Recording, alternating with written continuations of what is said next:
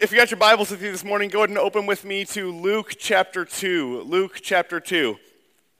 For those of you who don't know, I work at a company up in Tempe called Cranial Technologies. It sounds very fancy. That's why I took the job. And basically what our company does is when kids are born with deformed heads, or if their heads don't develop normally as they start to grow, we make a device that basically you put on your kid's head and they wear it basically 23 hours a day, and it helps their heads to grow, their brains to grow in the areas where it's supposed to, but it keeps them from growing in areas where it's not supposed to.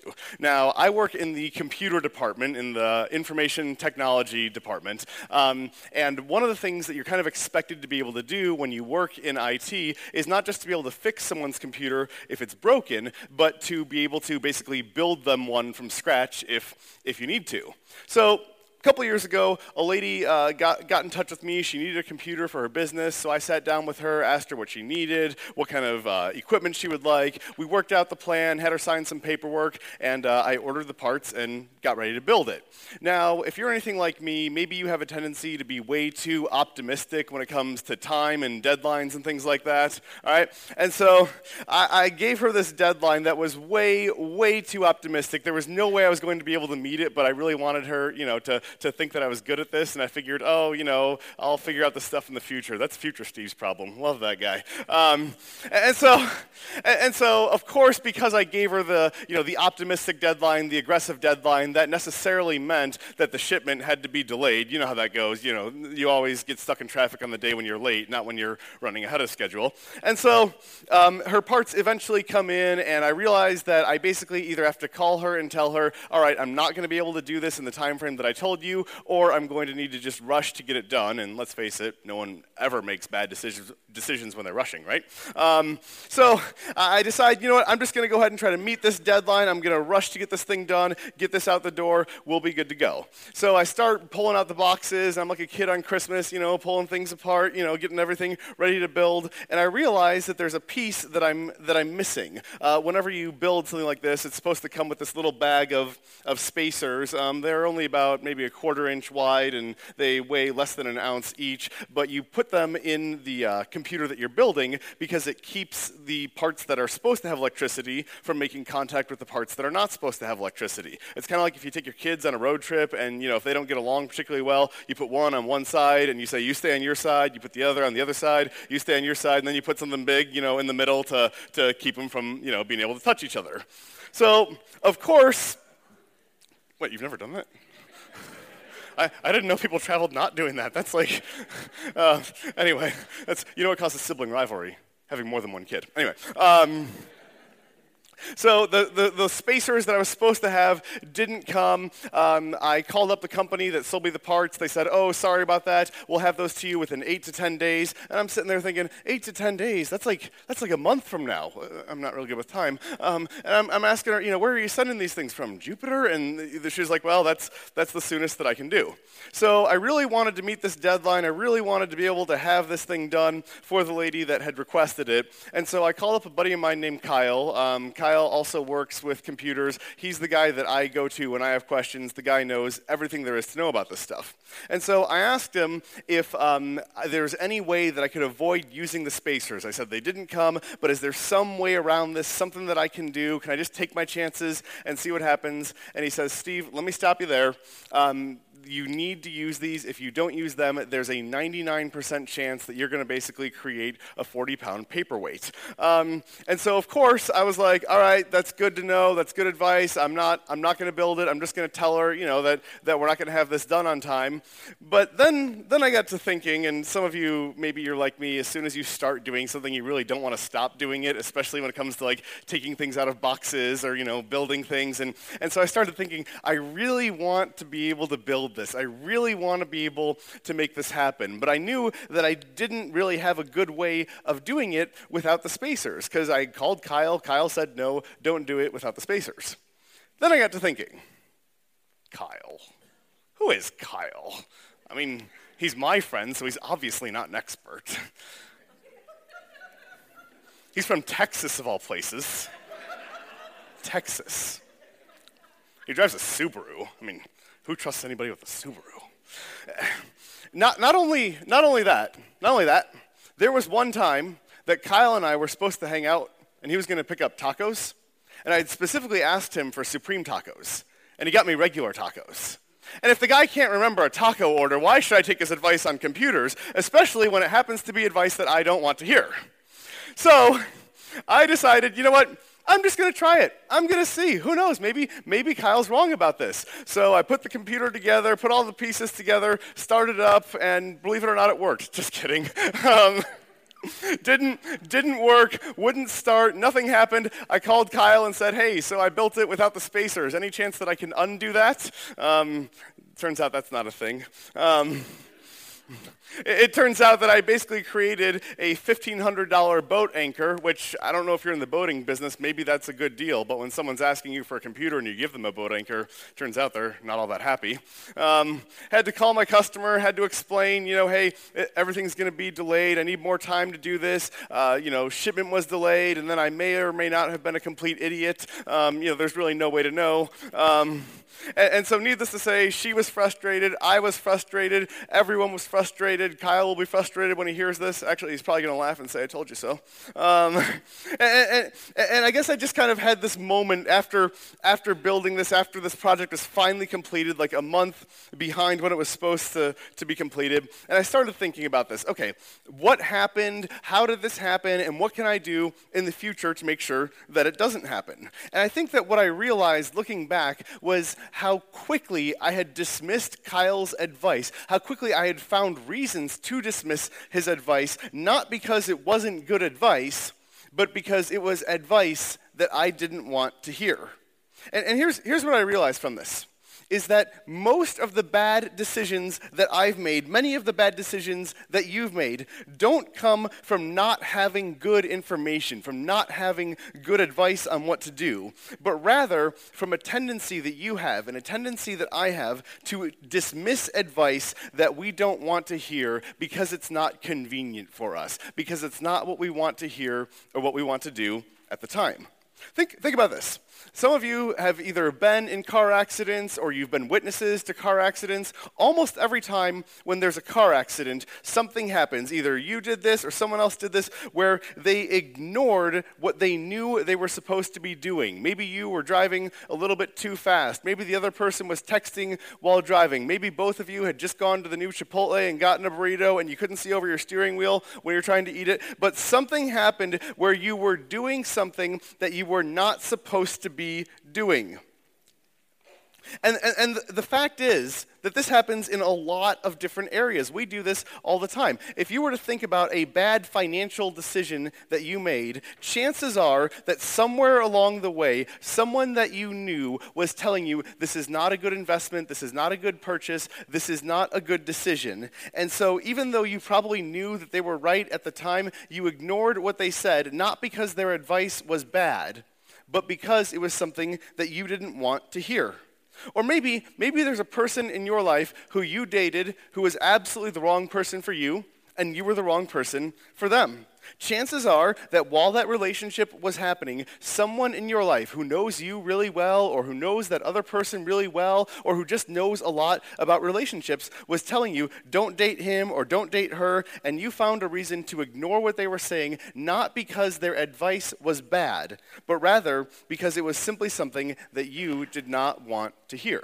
And what's really interesting to me is that this tendency that you and I have to ignore good advice when it's not convenient, when it's not what we want to hear, is so prominent that the Bible goes not just so far as to tell us about it, but to tell us essentially that the difference between people who grow spiritually and people who don't simply comes down to what you do, what I do with that tendency to ignore things that we don't want to hear.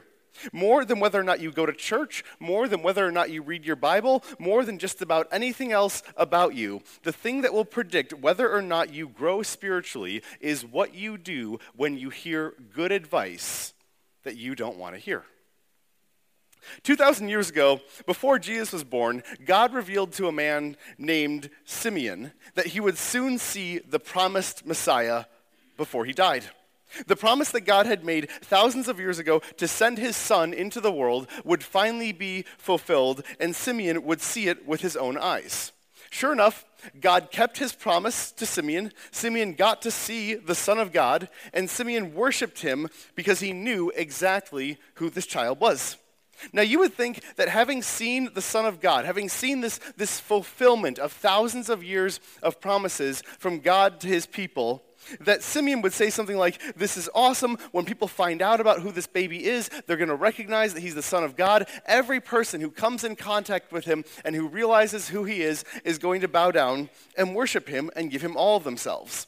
And Simeon does praise God, and he thanks God for keeping his promise to him and to Israel. But then he says something that's really interesting and really honestly kind of disturbing. And it's in Luke 2, verses 34 and 35. Here's what it says. Then Simeon blessed them and said to Mary his mother, "This child is destined to cause the falling and rising of many in Israel, and to be a sign that will be spoken against, so that the thoughts of many hearts will be revealed, and a sword will pierce your own soul too." By the way, some of you are probably really glad that I'm talking about this because you've heard this passage read, or at church around Christmas or sometime, and you're trying to figure out, what does this mean? Am I supposed to clap? Am I supposed to cheer? Am I supposed to boo? Since I don't really know what to do, I'm just going to say, amen, and then move on to things like Merry Christmas, things that I actually do understand. And so here's what we're going to do over the next few minutes. Here's where we're going to go. Here's what Simeon is going to tell us. This is where we're going.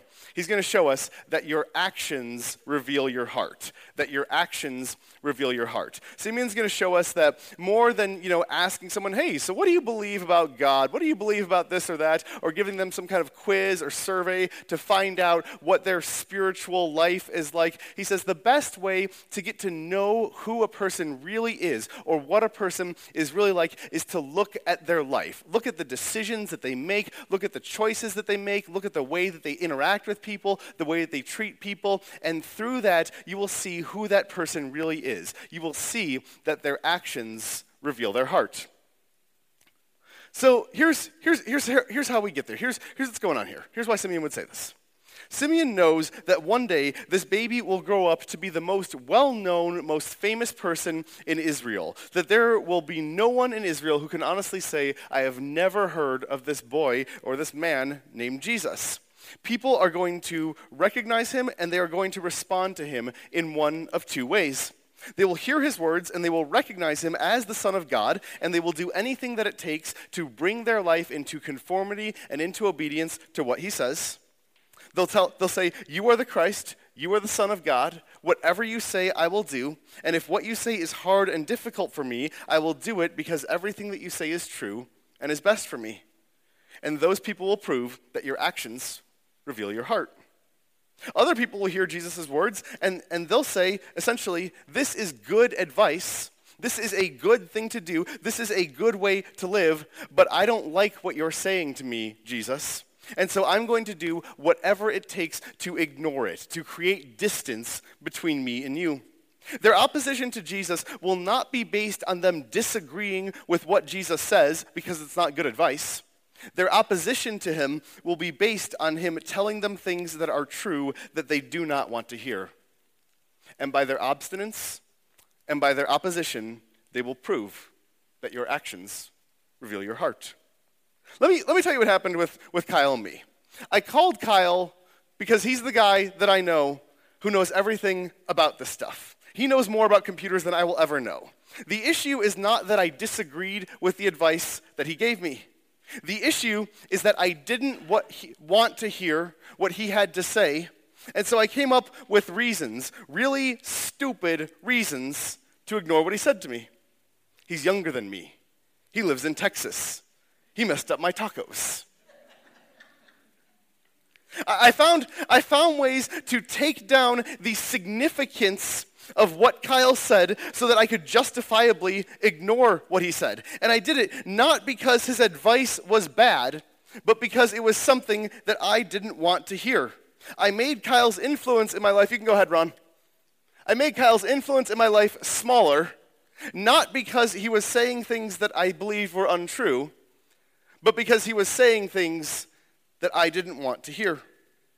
What's really interesting is that if you talk to someone who is not a follower of Jesus, and if you ask them why they're not a follower of Jesus, and if they have an answer to that question, their answer will essentially never come down to Jesus gave people bad advice, or that Jesus told people to do things that they shouldn't do. No one ever has a problem with ask and it will be given to you, seek and you shall find, knock and the door will be open to you.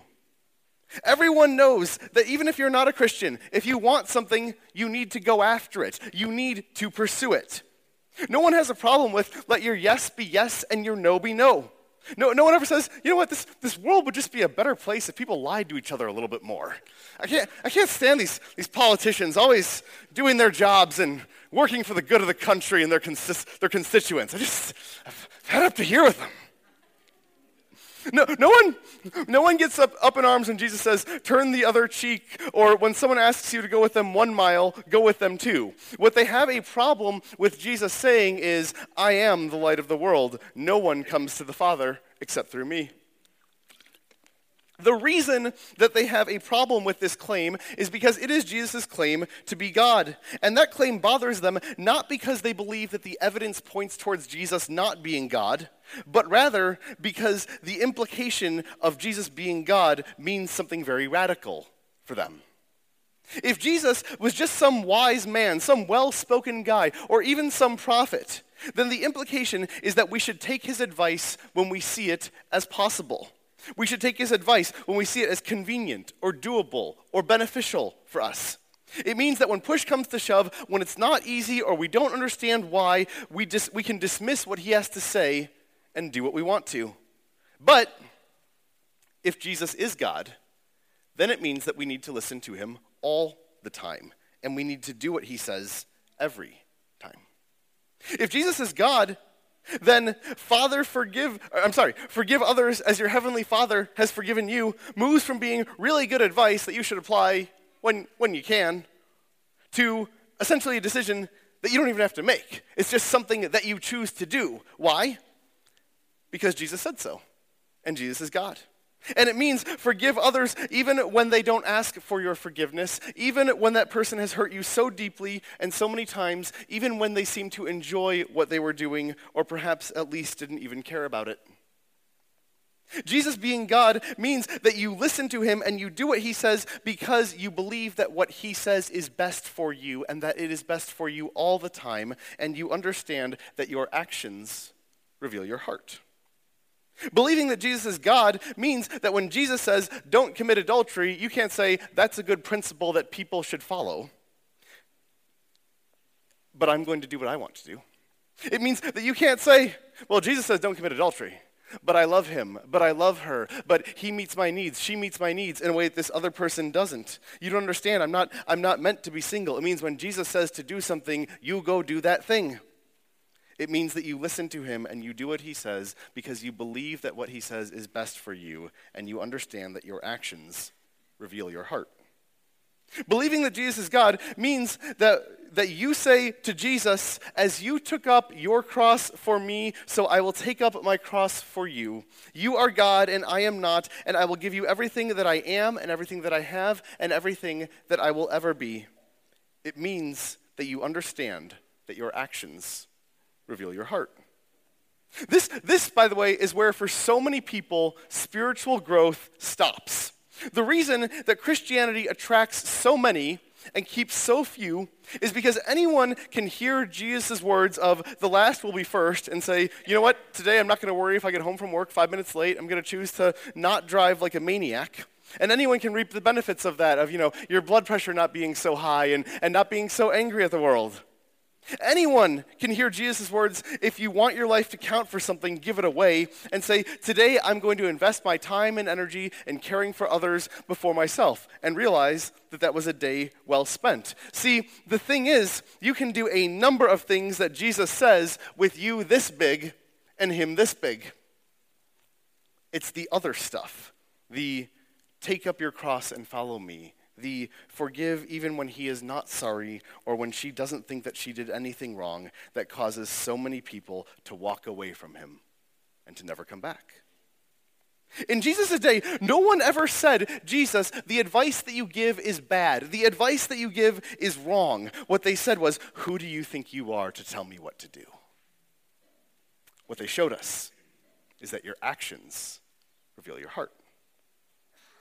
The reason that Simeon couldn't say everyone will hear about Jesus and everyone will make their evaluation of who Jesus is based on the evidence that is displayed of whether or not he is God, the reason he couldn't say people will just make up their mind based on the evidence is because he knew that for some people, the very notion that Jesus could be God, and therefore Jesus would have the authority to tell you what to do in every area of your life, would be so offensive that no matter what the evidence says, they wouldn't believe him.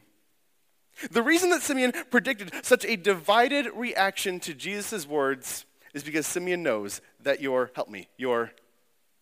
actions reveal your. There were basically two types of people that Jesus spoke to, and these two types of people had very different reactions to what Jesus said. The first group was the group that wanted more control of their lives. They wanted to have more money, more power, more influence. They would listen to Jesus' words as long as they felt that what Jesus was saying would allow them to be in the ultimate control of their lives, essentially, to be the God of their own lives. They took offense at him and they asked him to leave them be in their pursuit of becoming God. The second group was those who understood that the more money that they had, the more power that they acquired, and the more influence that they gained, it seemed like the more chaotic things got. They took offense at the chaos itself, at the brokenness itself, and they followed Jesus, learning every day to pursue him and let him be God for them.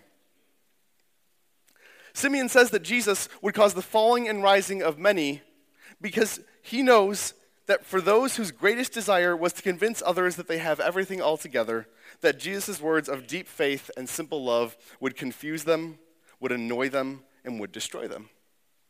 However, for those who knew that on their own they didn't have what it takes to do life, who were tired of pretending like they had everything all together, who understood that they were desperately in need of a Savior, that Jesus would provide the light in their life that they had been longing for so very long.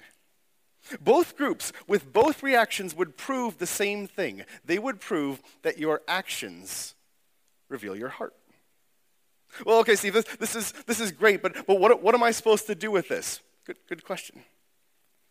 The model of spiritual growth that you've probably been exposed to goes something like this. Here's me.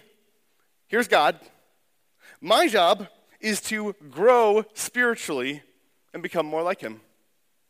Go ahead, Ron. That's the model that we follow, that I'm supposed to become like God, right? No. This model, this concept, is why you find so many people who know so much about God or so much about the Bible and yet who are dead inside. How's that possible? Because in attempting to become more like God, they have attempted to become God. They want to do his job. Maybe a more accurate understanding of what it means to follow Jesus goes something like this. In this particular area of my life, I don't need more control. I need less. As John the Baptist would say, he must become greater, I must become less. And so in your area of weakness and in your area of struggle, your prayer should not be, Lord, help me to get more control of this area of my life, my relationship, my finances, my family, my job, my sex life, my future, whatever. You being in control does not work very well. You being in control will lead you to hear Jesus' words and to say, who are you to tell me what to do? Maybe instead your prayer and my prayer needs to go something like this. Lord, help me to give you control of my life and to stop trying to take it back from you. That is the prayer that will cause you to hear Jesus' words and to say, wherever you lead me, I will follow. Wherever you send me, I will go. You are the Lamb of God. You have overcome the grave. It's my job to glorify you, not the other way around. It is that prayer, it is that position of surrender that demonstrates that you understand that your actions reveal your heart. Let me ask you something. What's your battleground? What's your struggle? What's your area of weakness? Maybe for some of you it's your marriage, where you and your spouse are constantly fighting over who's in control, who's in charge, and who gets your way. Maybe what you need to do is ask Jesus in the context of your marriage to help you do what he says you should do because of who you believe that he is, and to ask him to help you to do what he says. Why? Because reveal your. Maybe it's your bank account. Maybe money is in control of your life. Or perhaps your finances are just a mess. And you need to ask Jesus to free you from your addiction to making money or spending money or saving money. You need him to help you to do what he says because reveal your. Maybe it's your body, and you find yourself essentially acting as a slave to any impulse that you may have, whether it's for food or drink or sleep or sex or anything else. And you need Jesus to help you make better choices about what goes into your body and what you do with your body. You need him to help you. Why? Because reveal your. Maybe there's somebody in your life whom God has been telling you that you're supposed to invite here next Sunday to experience what God is doing in this place, what he is doing in your life, and what he wants to do in your life. And you need to ask him, hey, will you help me to do this? Will you help me to obey you? Will you help me to follow through and ask this person to come to church with me this week because I understand that whatever your struggle, whatever your weakness, will you cry out to Jesus? Will you say to him, please help me to do what you say because I know that my actions reveal my heart. This child is destined to cause the falling and rising of many in Israel and to be a sign that will be spoken against, so that the hearts of many will be revealed, and a sword will pierce your own soul too. Why? Because your actions reveal your heart. Let's pray. Jesus, thank you for the word that you have given to us. Thank you for this reminder that what we do matters, how we live matters. Thank you for calling us not just to be better people, but to be transformed people, people who love and serve and follow and obey you with all that we are. Lord, I pray that you would remind us throughout this week that what we do matters because our actions reveal our hearts. In Jesus' name, amen.